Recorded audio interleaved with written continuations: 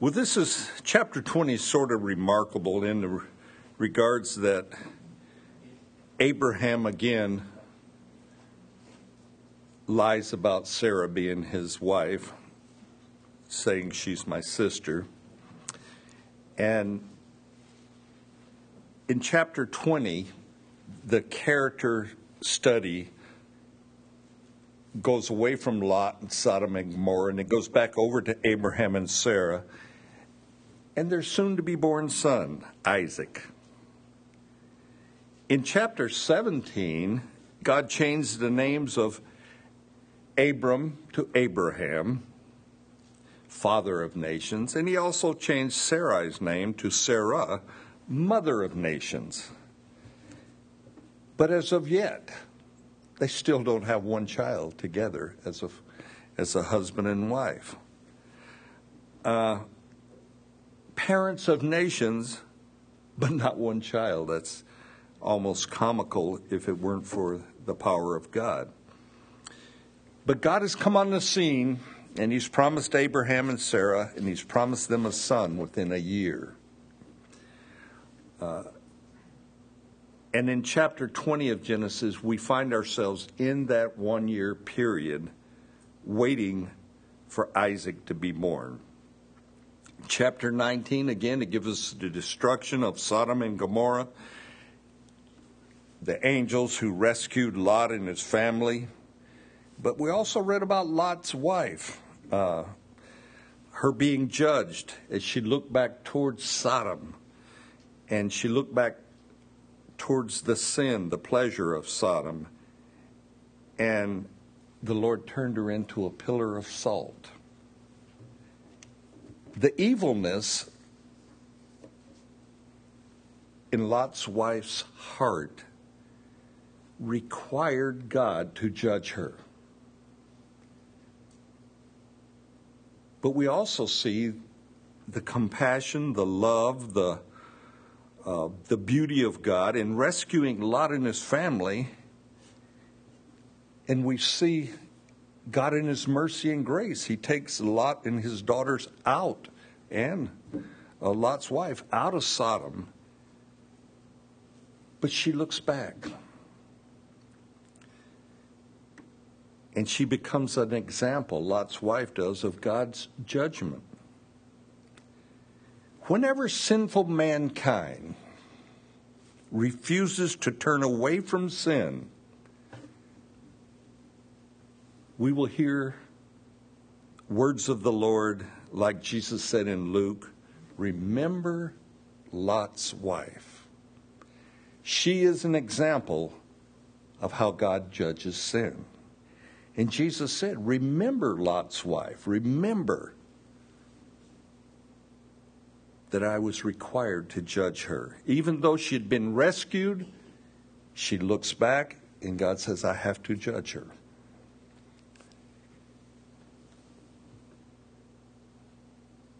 It's interesting, I shouldn't say interesting, I think it's a warning to us, I think, of sin, that sin is not out to give you a difficult day. Sin is not out to make you remorseful or regret some things perhaps you've done or said. Sin is out to destroy you. That's his purpose. Lot's wife, her final sin, is a casual sin almost. She looks back over her shoulder perhaps, back upon Sodom that fire and brimstone is raining down upon, but in her heart she longs for Sodom, and God destroys her. And she becomes an example for all of mankind. And that example is never be casual about sin. It's a dangerous thing to get casual about sin. In chapter 19, verses 27 and 29, Sodom and Gomorrah have been destroyed. Abraham, he looks back upon the valley, the plains of Sodom and Gomorrah, And it's like the smoke of a furnace ascending to heaven. And as Abraham looks upon it, I'm sure he's filled with terror and remorse for the people there. But let's read chapter 20 of Genesis, 18 verses there, and let's read it. And Abraham journeyed from there to the south, and he dwelt between Kadesh and Shur, and stayed in Gerar. Now Abraham said to Sarah, his wife, "She is my sister." Said of his wife, "She is my sister." And Abimelech, king of Gerar, sent and took Sarah. But God came to Abimelech in a dream by night, and he said to him, "Indeed, you are a dead man, because of the woman whom you've taken, for she is a man's wife." But Abimelech had not come near her, and he said, "Lord, will you slay a righteous nation also? Did he not say to me, 'She is my sister'? And even she herself said, 'He is my brother.' In the integrity of my heart and the innocence of my hands, I have done this." And God said to him in a dream, "Yes, I know that you did this in the integrity of your heart, for I also withheld you from sinning against me. Therefore I did not let you touch her. Now therefore restore the man's wife, for he is a prophet, and he will pray for you, and you shall live. But if you do not restore her, know that you shall surely die, you and all who are yours." So Abimelech rose early in the morning and called on his servants and told all these things in their hearing, and the men were very much afraid. And Abimelech called Abraham and said to him, "What have you done to us? How have I offended you that you have brought on me and on my kingdom a great sin? You have done deeds to me that ought not to be done." Then Abimelech said to Abraham, "What did you have in view, or what did you have in mind, that you have done this thing?" And Abraham said, "Because I thought, surely the fear of God is not in this place, and they will kill me on the account of my wife. But indeed she is truly my sister. She is the daughter of my father, but not the daughter of my mother, and she became my wife. And it came to pass, when God caused me to wander from my father's house, that I said to her, 'This is your kindness that you should do for me. In every place, wherever we go, say to me, He is my brother.' Then Abimelech took sheep, oxen, male and female servants, and gave them to Abraham, and restored Sarah, his wife, to him. And Abimelech said, 'See, my land is before you. Dwell where it pleases you.' Then to Sarah he said, 'Behold, I have given your brother 1,000 pieces of silver. Indeed, this vindicates you before all who are with you and before everybody.' Thus she was rebuked. So Abraham prayed to God, and God healed Abimelech, his wife, and his female servants, and they bore children. For the Lord had closed all the wombs of the house of Abimelech because of Sarah, Abraham's wife." What a story. The plains of Sodom and Gomorrah, they were east of where Abraham had been grazing his flocks. Abraham looks at this. It was a high place, and he looked down on these plains. And now Abraham, he heads towards the south, towards Gerar. Sarah, she's 90 years old. She's pregnant. She probably is starting to protrude a little bit here by this time. And Abimelech, king of Gerar, in a show of his authority, in a show of his strength, in that area that Abraham has traveled to, he takes Sarah by force into his harem. And Abraham, he's once again proclaimed, "Sarah is my sister." He lies again, same lie, and it's the same reason for the lie. Out of fear, Abraham lies. Fear will distort your thinking.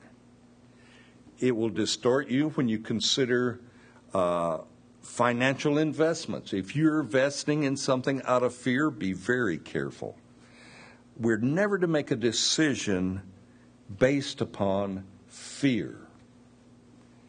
Abraham's claim that Sarah is my sister, it worked for him in the past, and he's going to use it once again. So he lies again.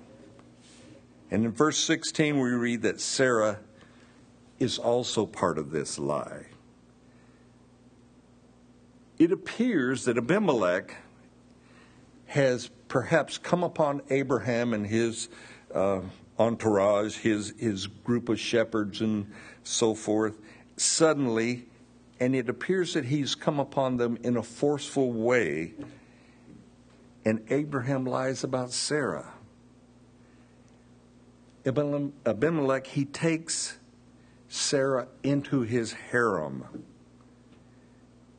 Isn't that amazing? This woman is 90 years old. We don't think of harems being full of grandmothers, you know. But she is still attractive enough and has enough beauty that she's taken into a harem at 90 years of age. Abraham, he fell back into his old plan of lying to protect himself. Fear has brought forth this moral breakdown in Abraham, who is a man of faith and he's a godly man, but he got afraid and he lied. I don't know why, but sometimes we're surprised with the urge or the temptation to sin. It should never surprise us that we're tempted to sin. Fear and temptation to sin happen to be one of Satan's most effective tools against believers. When we examine Abraham's lie, you kind of think, how could he be so foolish? How could he be so weak to do this all over again? He's already been chastised by the Lord and by the king of Egypt for this same lie. But it's the same scenario, and again, Abraham lies. It would be so easy to be very hard on Abraham here. But when we stop and think, have you ever repeated a sin? Don't want to go there, do you? Or at least I don't. Yeah, we repeat our sins, don't we? And God is gracious and he forgives us.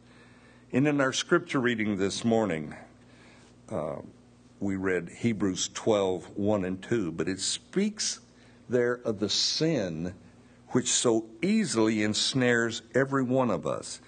Each and every one of us have a weak area that we're prone to sin in.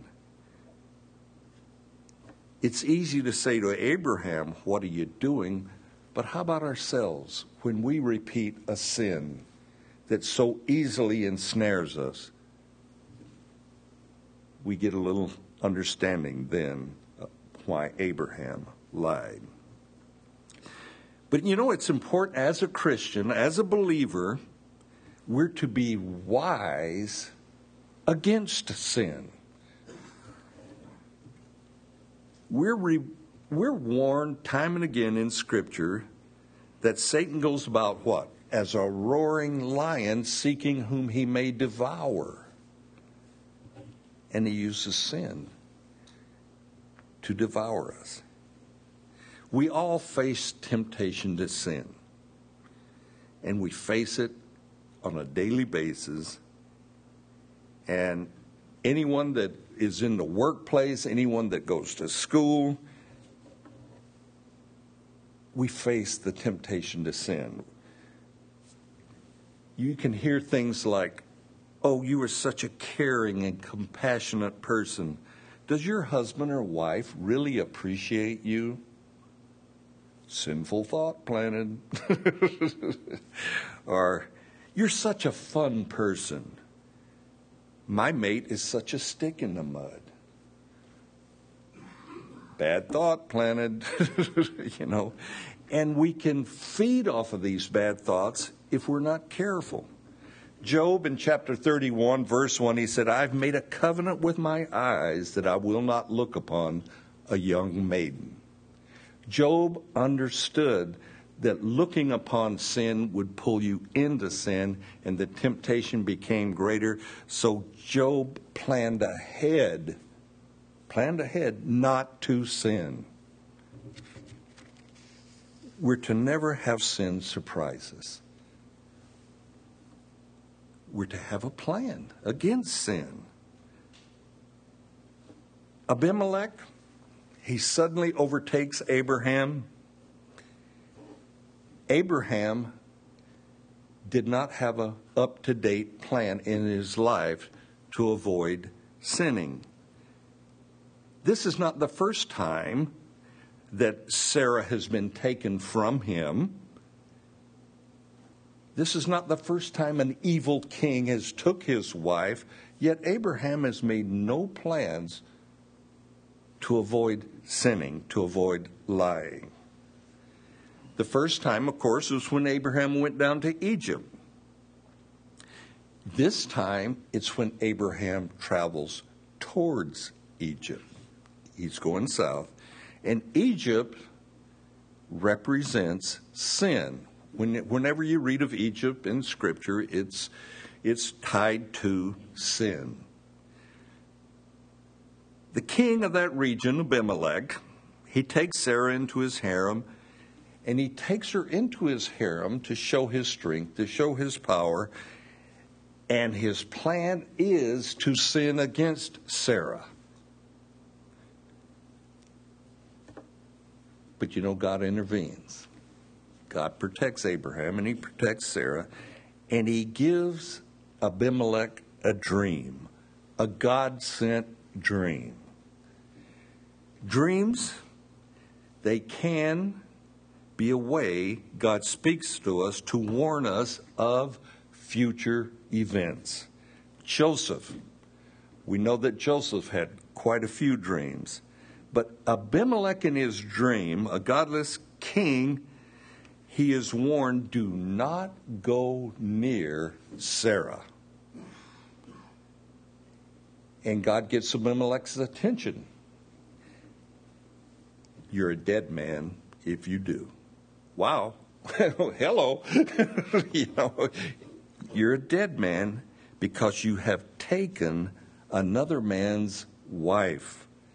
And in this dream, Abimelech, we find him presenting his case or even presenting his argument before God. And he speaks to God and says, Abraham and Sarah declared to me that she was his sister. Will you destroy me even though I'm innocent? And then God tells Abimelech, I kept you from sinning against me. God says, it was not your goodness, Abimelech. I kept you from sinning. So don't act all righteous before me, Abimelech. I'm the one that kept you from sin. Now remember, Abimelech has took Sarah by force. And he's took her and he's placed her in his harem. And then God continues speaking to Abimelech, and he says, restore Sarah to Abraham, for he is a prophet. And as a prophet, he will pray for you, and you shall live. We must understand here that there is a divine thing going on. God is not going to allow the womb that holds Isaac, a patriarch, he's not going to allow this evil king to contaminate the womb of Sarah. He's not going to allow it. This womb that has Isaac who is in the lineage of who? Christ himself. And it's interesting to note that God's protection even reaches out to an unborn child here. God will not permit Abimelech, this evil king, to go near Sarah. And God tells Abimelech this. He says, I withheld you. And I withheld you from sinning against me. And Abimelech, just to make sure I've got your attention, you have an incurable disease. Oh, here we go. You're going to die, Abimelech, if Abraham doesn't pray for you. Now, it's been speculated by many scholars as to what incurable disease did Abimelech have. And many think that Abimelech had leprosy. Could have been. We don't know that for sure, but it's possible. But behind this whole scene, we see Satan desperately attempting to pollute the lineage line of Messiah. And God himself will not allow this, and it's that simple. God intervenes. He gives Abimelech this dream, and this dream scares him almost to death. Because Abimelech awakes the next morning, and he's extremely afraid. He's had this powerful dream. And without a doubt, he's also woke up and he's got signs of this incurable disease that is upon him. And leprosy, by the way, has pink spots. So that's why I think many of them think it was leprosy. But after Abimelech is woke up, he calls Abraham on the carpet. And he says, what have you done to us, Abraham? How have I offended you? Now remember, this comes from Abimelech, who's taken Sarah, Abraham's sister or wife, and he says, what have I done? You've just kidnapped a woman, Abimelech. How's that for a starter? You've taken this woman, you've put her in your harem, and you say, what have I done? But Abraham can't say that, can he? You know why? Because his sin has silenced him. And sin will do that. Sin will take away our witness to the world. Abimelech, he's got Abraham on the run. And Abraham, he makes a pitiful excuse. And he says, actually, she is my sister. But a lie is simply when you mislead someone to believe something that isn't true, and the words you speak may be all true, but it's the way you present it. If you cause someone to believe something that is not true, you have lied. We have beautiful examples of that in our world today. Our political leaders are extremely adept at lying. They present half-truths to try to get you to believe a complete lie. And they do it all the time. But the pressure to lie is not unique to Abraham. It goes on all the time in the everyday world. Plan ahead. When you perhaps are pressured to lie, plan ahead not to lie. And many times a boss will pressure you or try to pressure you to lie. And I heard of one example and I really liked it. This salesman was under pressure from his boss to stretch the truth on some products they were selling. And he said to his boss, he says, hey, look, I'm a Christian. I don't lie. You would not want me to lie to you, you being my employer, my boss, So please don't ask me to lie to someone else. And I thought, wow, that was a great answer. A great answer. He planned ahead how not to lie. Abraham's lie has caused him to make excuses. And they're very weak and they're very pitiful. But God intervenes. He's given Abimelech a dream, and that dream is so severe that he is afraid for his life. That's a startling dream. That might be categorized as a nightmare. Abimelech needs this prophet Abraham to pray for him so he will live, and that's according to God's word. So Abimelech, he begins to shower Abraham with gifts. He gives him sheep, he gives him oxen, he gives them male and female servants, all kind of gifts. And he restores Sarah to Abraham. Here, have your wife or your sister back. And he says, and by the way, Abraham, the whole land is before you. Go graze your sheep wherever you desire. You know, it's kind of like my house is your house type thing. And Abimelech has softened his approach towards Abraham. He's given him gifts, but he can't resist taking one last shot at Sarah. And that's in verse 16. And he tells Sarah, I have given your brother 1,000 pieces of silver. This vindicates you before everybody. This gift of silver is Abimelech's admission of guilt. If you don't do anything wrong, you don't have to give gifts, do you? But he gives 1,000 pieces of silver to Abraham. But he also reproves Sarah. Abimelech's gift in restoring Sarah to Abraham, it works. It's had its effect on Abraham.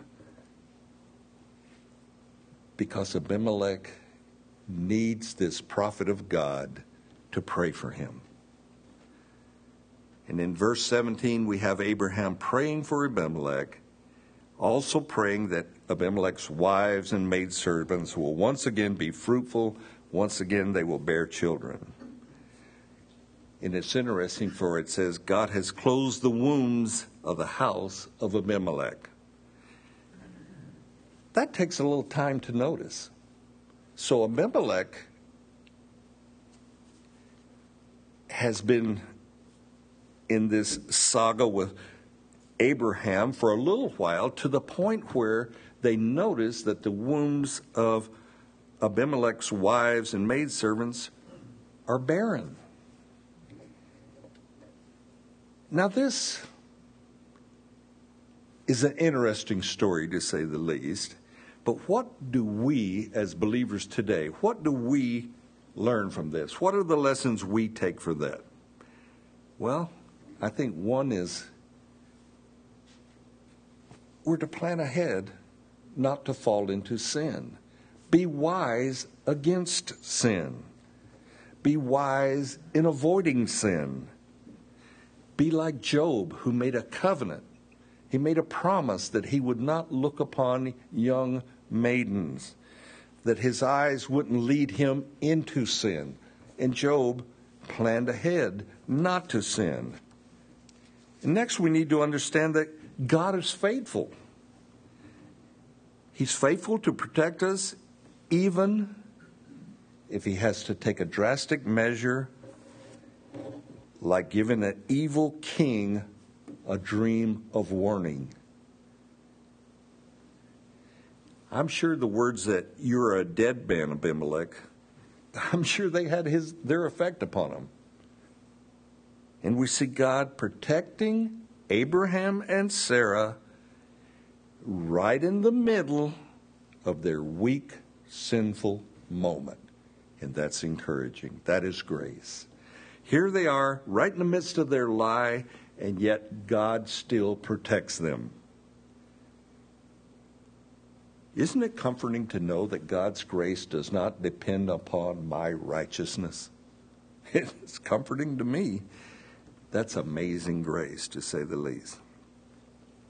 Abimelech, he's made all his accusations against Abraham and Sarah, but the fact remains this evil king needs the prayers of the prophet for him to live. For he has an incurable disease that needs to be healed, and his way of healing is for this Abraham, this prophet, to pray for him. Abraham, he's caught in a lie. He's found not trusting God. But now he's called upon by Abimelech, pray for me. It doesn't tell us that that Abraham was privy to what God said to Abimelech. It may have surprised Abraham that Abimelech now wants him to pray for him. But Abraham's obedient, and Abraham prays for him, and Abimelech lives. But guilt and condemnation, many times it keeps us silent, keeps us from prayer, when indeed we should be crying out to God in prayer. Guilt will do that many times. Right in the middle of Abraham's sin of deception, God uses him to pray for an evil king. And of course, God answers that prayer. That had to be extremely humbling to Abraham. God is using me, even though I've been deceptive, even though I've lied and failed again, God still uses me. But Abraham's prayer is answered not because of his righteousness, but because God answers our prayers, and this is a critical one, out of the goodness of his heart. God answers our prayers out of the goodness of his heart.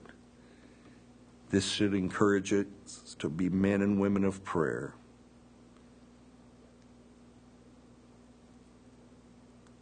Do we take things to God in prayer, or do we sort them out ourselves and prayer becomes our last option?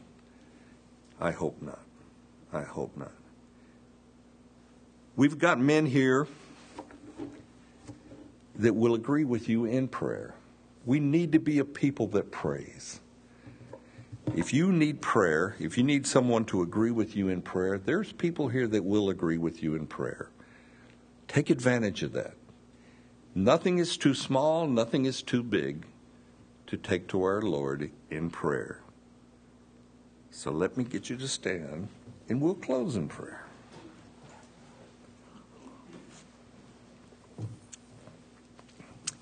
Father, I thank you for your loving kindness towards Abraham, how you protected him, Lord, how you watched over him. Even though he failed and lied again, you still watched over him. You still took care of him. You still protected Sarah. You still protected your lineage through Isaac all the way down to Jesus. Thank you for your beautiful plan, Lord, that you had in place, and that you wasn't going to allow this evil king to interfere with that. You weren't going to allow Satan to be victorious there. And we thank you for that, Lord. And Lord, many of us face situations and need you to provide and need you to watch over us, and we need you to be our healer. We need you to be so many things, Lord. And so here we are, your people, crying out to you, our Lord and our God. And Lord, our prayers are offered up to you, knowing that out of the goodness of your heart that you hear us, and we have the assurance that if you hear us, our prayers are answered. So we thank you for that in advance, Lord. But be with us. Don't let anyone leave here without calling upon you Let us be quick to pray for one another, Lord, and lift all our needs up to you. Thank you again for delivering Abraham and Sarah, and thank you for delivering us. And we thank you and pray to you in the name of Jesus. Amen. So